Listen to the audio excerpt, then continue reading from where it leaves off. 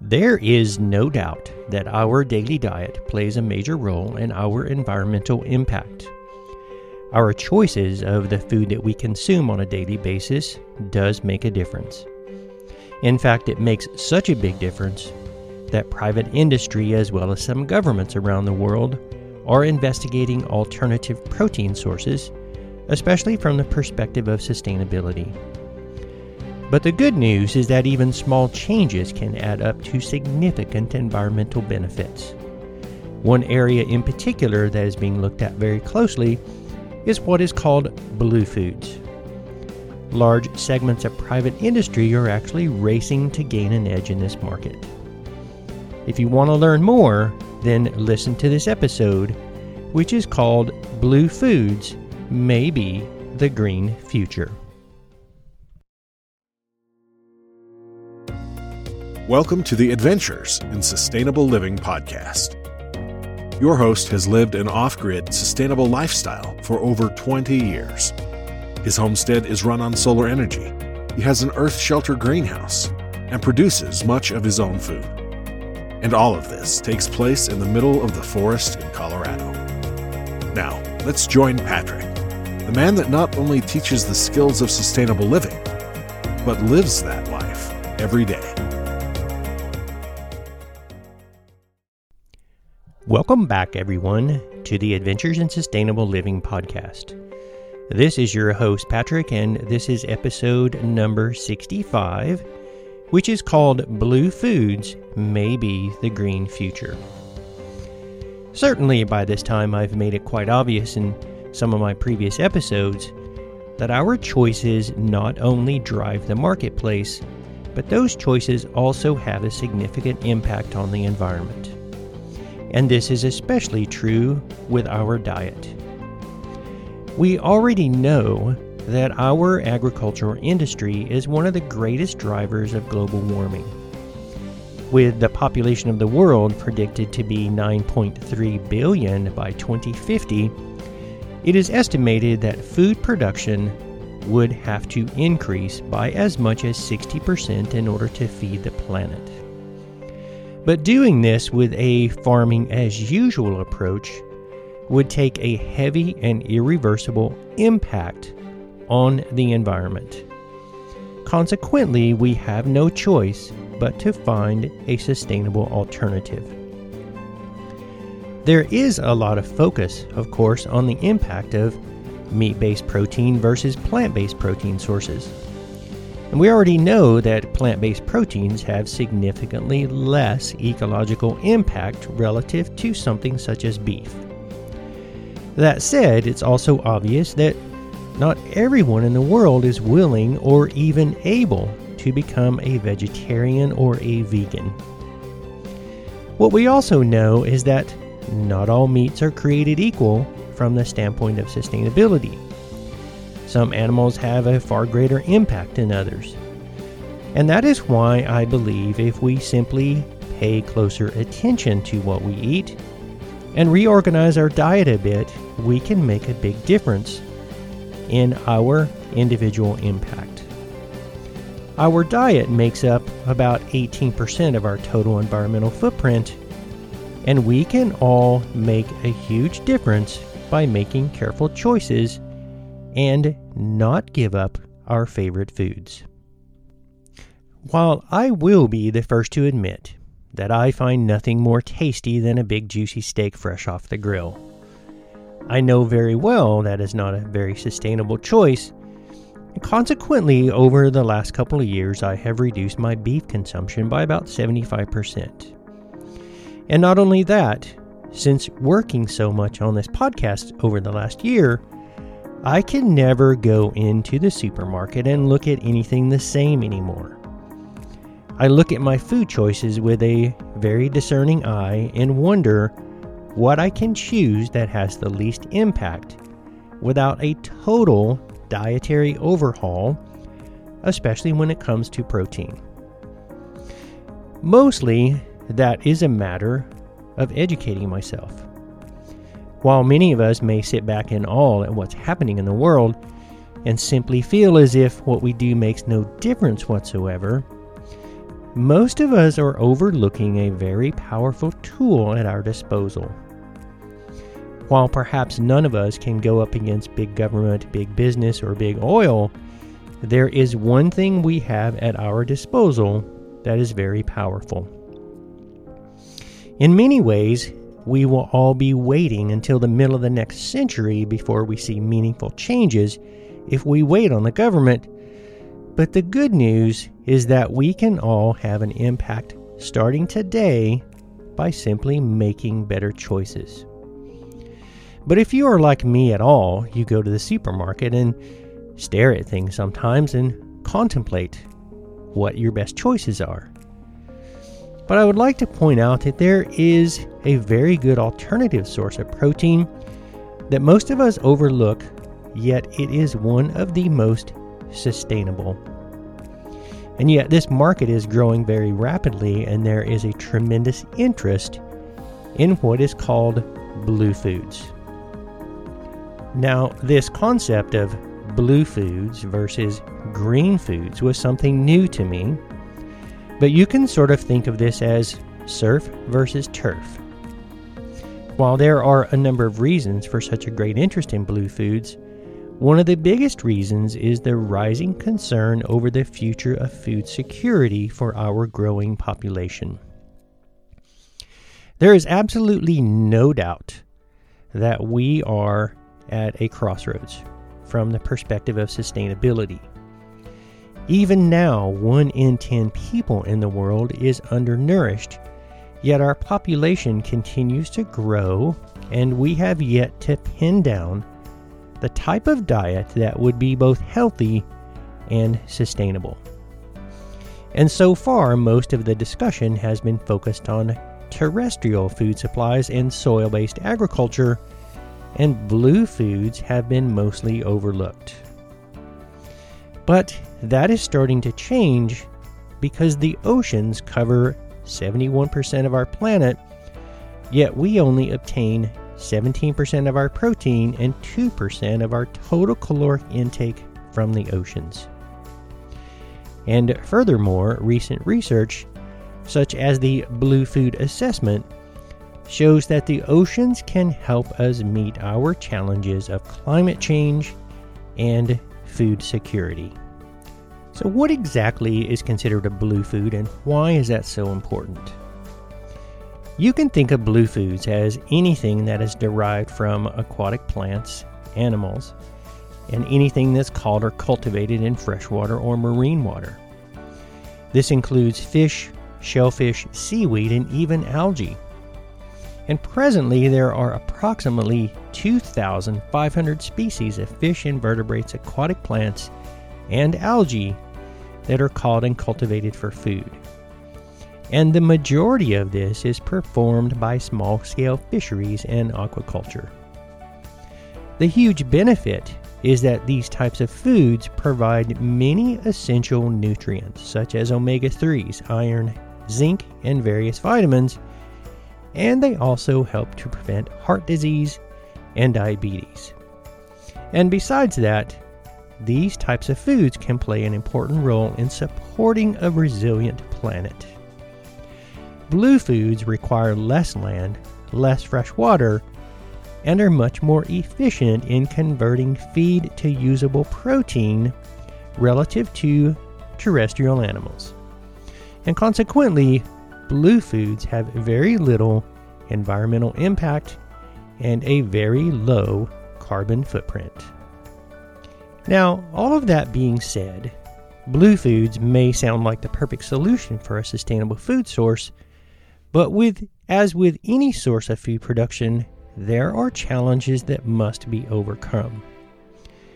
While there is considerable debate over the ecological efficiency of wild-caught versus farmed aquatic animals, what we do already know is that there is a stark difference in the diversity of aquatic farming compared to land-based agriculture.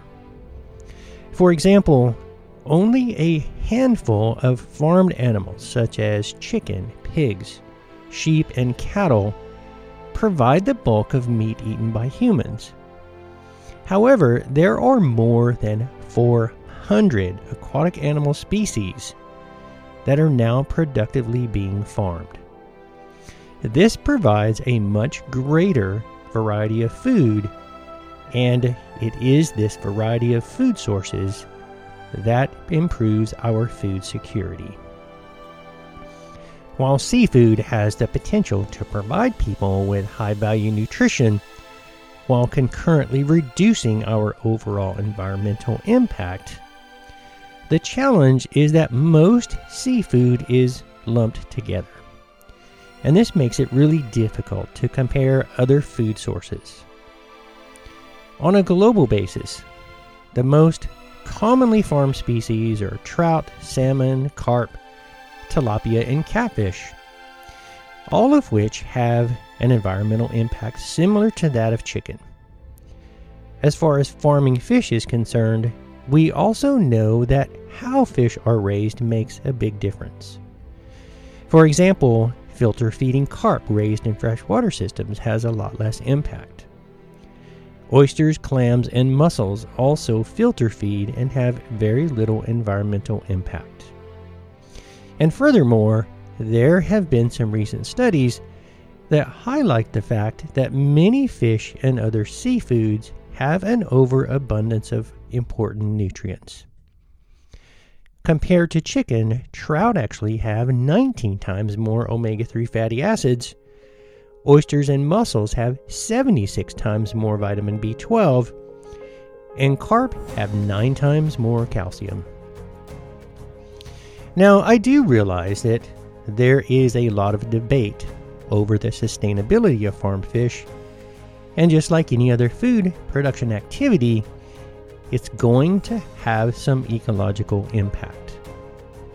The industry does, in fact, need to make numerous improvements, and the choices of fish that are farmed, technology and practices, proper planning for space requirements, disease reduction, and the feed that is used all make significant impacts, and these are some of the areas that the industry is looking at as far as making improvements. Additionally, other areas that are being researched include the viability and sustainability of raising fish in large tanks on land, and there are also numerous studies that are comparing the ecological impact of various types of seafoods relative to standard livestock production.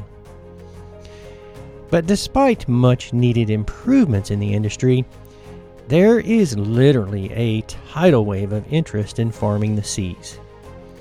And this is simply part of a global rush to exploit the resources available from the ocean, and this is actually being dubbed blue acceleration.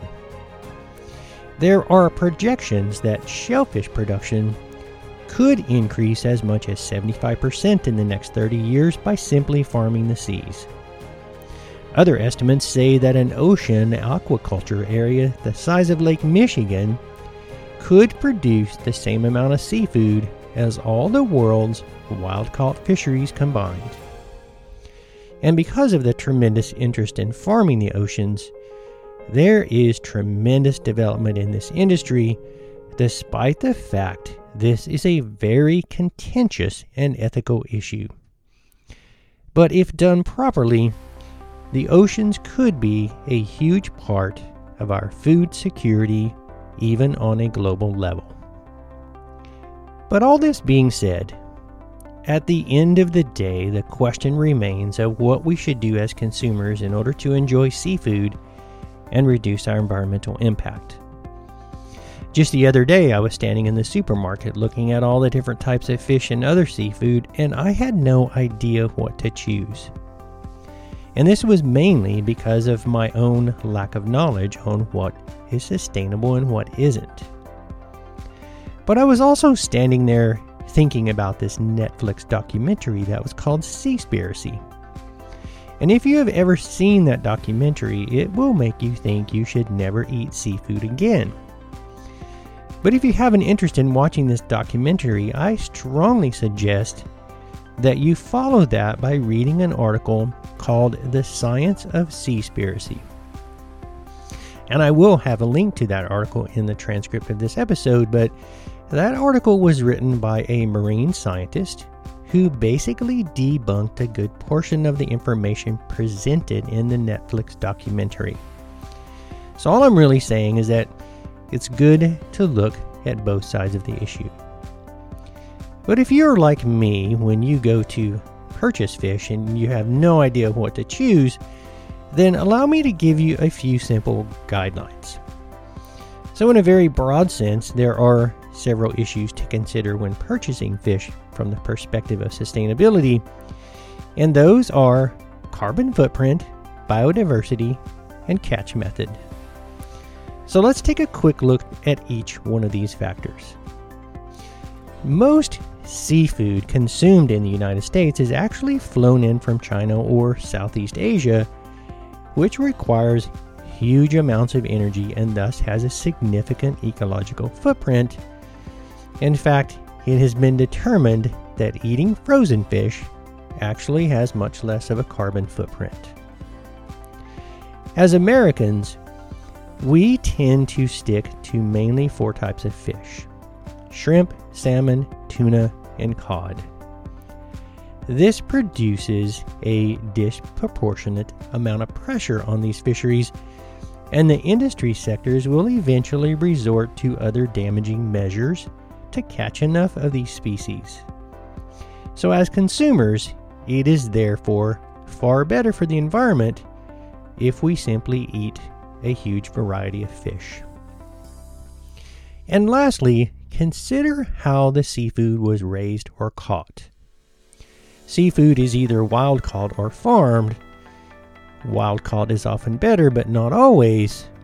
Fish caught with dredging methods causes huge environmental damage. But from the perspective of sustainability, some of the best choices in seafood is actually oysters, sardines, sablefish, Atlantic mackerel, and Alaskan salmon. But other examples are things such as anchovies.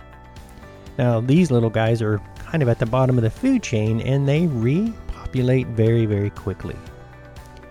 Farmed Arctic char, which is a fish that's a good substitute for salmon or even trout, and it takes well to being farmed in recirculating aquaculture systems, which are some of the systems that have the least environmental impact. Farmed clams, mussels, oysters, and scallops are also an excellent choice, as these little critters get their nutrients from the water and thus they do not need to be fed. They also do not actually produce any waste, and consequently they do not contaminate the environment compared to farmed fish. Hake, which is a fish species I'd never heard of, and this fish is actually a part of the cod family and is also a good sustainable choice. And then there is always Alaskan salmon, because Alaskan salmon's a good sustainable choice because wild-caught salmon are closely regulated and the stocks of this fish species remain to be healthy. Now, I realize that this is really just a very quick rundown, but if you want a lot more information, then I found this wonderful website that's called, it's the Monterey Bay Aquarium Seafood Watch Database. This is really a very nice website, and I spent about an hour the other day cruising around on their website looking at the different options, and I will have a link to their website in the transcript of this episode, so I highly suggest just going and checking it out. So in closing, I just want to point out a few things and perhaps offer a few easy to remember guidelines just to get you thinking from the perspective of sustainability. First of all, think of what you had to eat for your last meal. Almost every single ingredient in your last meal was grown on a piece of land that used to be wildlife habitat. More than 50% of the arable land on this planet has been cleared for agricultural production. And land-based food production continues to be the largest driver for loss of biodiversity, species extinction, greenhouse gas production, and climate change. Now, the question is, should you feel guilty about this? Absolutely not. Trading wilderness for farmland to feed people was a decision that was made by our ancestors centuries ago. This is not something we can change at this point in our history. However, there are numerous ways to significantly reduce your impact. If you truly want to make a difference, then start by reducing your consumption of animal products and shift away from eating so much red meat. Think of eating more foods that are lower on the food chain. Add more fruits and fresh vegetables and grains to your diet and reduce your red meat intake. And remember that blue foods are truly some of the most nutritious foods on the planet with the least ecological impact. Things such as clams, oysters, mussels, and squid are low on the food chain, packed with nutrients, and are actually quite sustainable. In fact, several studies have shown that a selective diet of aquaculture and wild-caught fisheries actually has a lower impact than even a vegetarian or vegan diet. Even things such as seaweed are highly nutritious. And another good choice or example is actually spirulina. And spirulina is a blue-green algae that grows in either fresh or salt waters all around the globe. And it is a plant-based protein that is one of the most nutrient-dense foods on Earth. It also happens to provide pain relief, is a potent antioxidant, and has anti-inflammatory and brain protective properties. There are tremendous benefits and so much potential for blue foods to play a big part as a sustainable protein source for our growing world population. Some people even believe that farming the seas is the only way we are going to be able to feed the planet and significantly reduce our environmental impact. That said, we must also take into account that our agricultural systems are the main source of food and income for most of the world's poor and food insecure people, around 75% of whom live in rural areas. Consequently, it is our agricultural systems that are at the heart of the solution of this issue of sustainability, both economically and socially. So no matter what choice we make, our success in developing a sustainable future also has to take into account even the most marginalized people on the planet. After all, in many cases, these are the folks that are producing a significant portion of our food. The global seafood industry actually employs hundreds of millions of people, many of whom are in some of the poorest countries in the world. Yes, the industry needs improvement. Yes, there are a lot of people working on that very issue. And despite what you see in documentaries such as Seaspiracy, if you simply look at the hard science, the oceans are in far better shape than what we have been led to believe. Truly, our planet is at a crossroads. I am thoroughly convinced of that, especially after spending the last year or so working on this podcast and doing so much research and reading such a variety of articles. We have to make changes, maybe even sacrifices. But we are not yet past the point of no return. We have numerous alternatives and some fantastic technology that we can use to our advantage. But we must focus on the more sustainable options, and we must also not forget that we tend to use money and technology to solve our problems instead of addressing the underlying behavior that got us in this predicament in the first place. And that is where making better choices comes into play. There is no doubt that the oceans can be used as a means to provide us with a sustainable source of food security and also help us to address climate change. There is so much potential that has yet to be harnessed, and many people are starting to realize that blue foods may just be the green future. Well, that's it for this week, folks. If you continue to enjoy the material I produce, can you please take the time to leave me with a review? I would truly appreciate that. And don't forget to subscribe to the Adventures in Sustainable Living podcast, as well as my companion blog, Off-Grid Living News. And as always, don't forget to take advantage of all the resources in the transcript of this episode. But for now, this is your host, Patrick, signing off until next week. Always remember to live sustainably, because this is how we build a better future.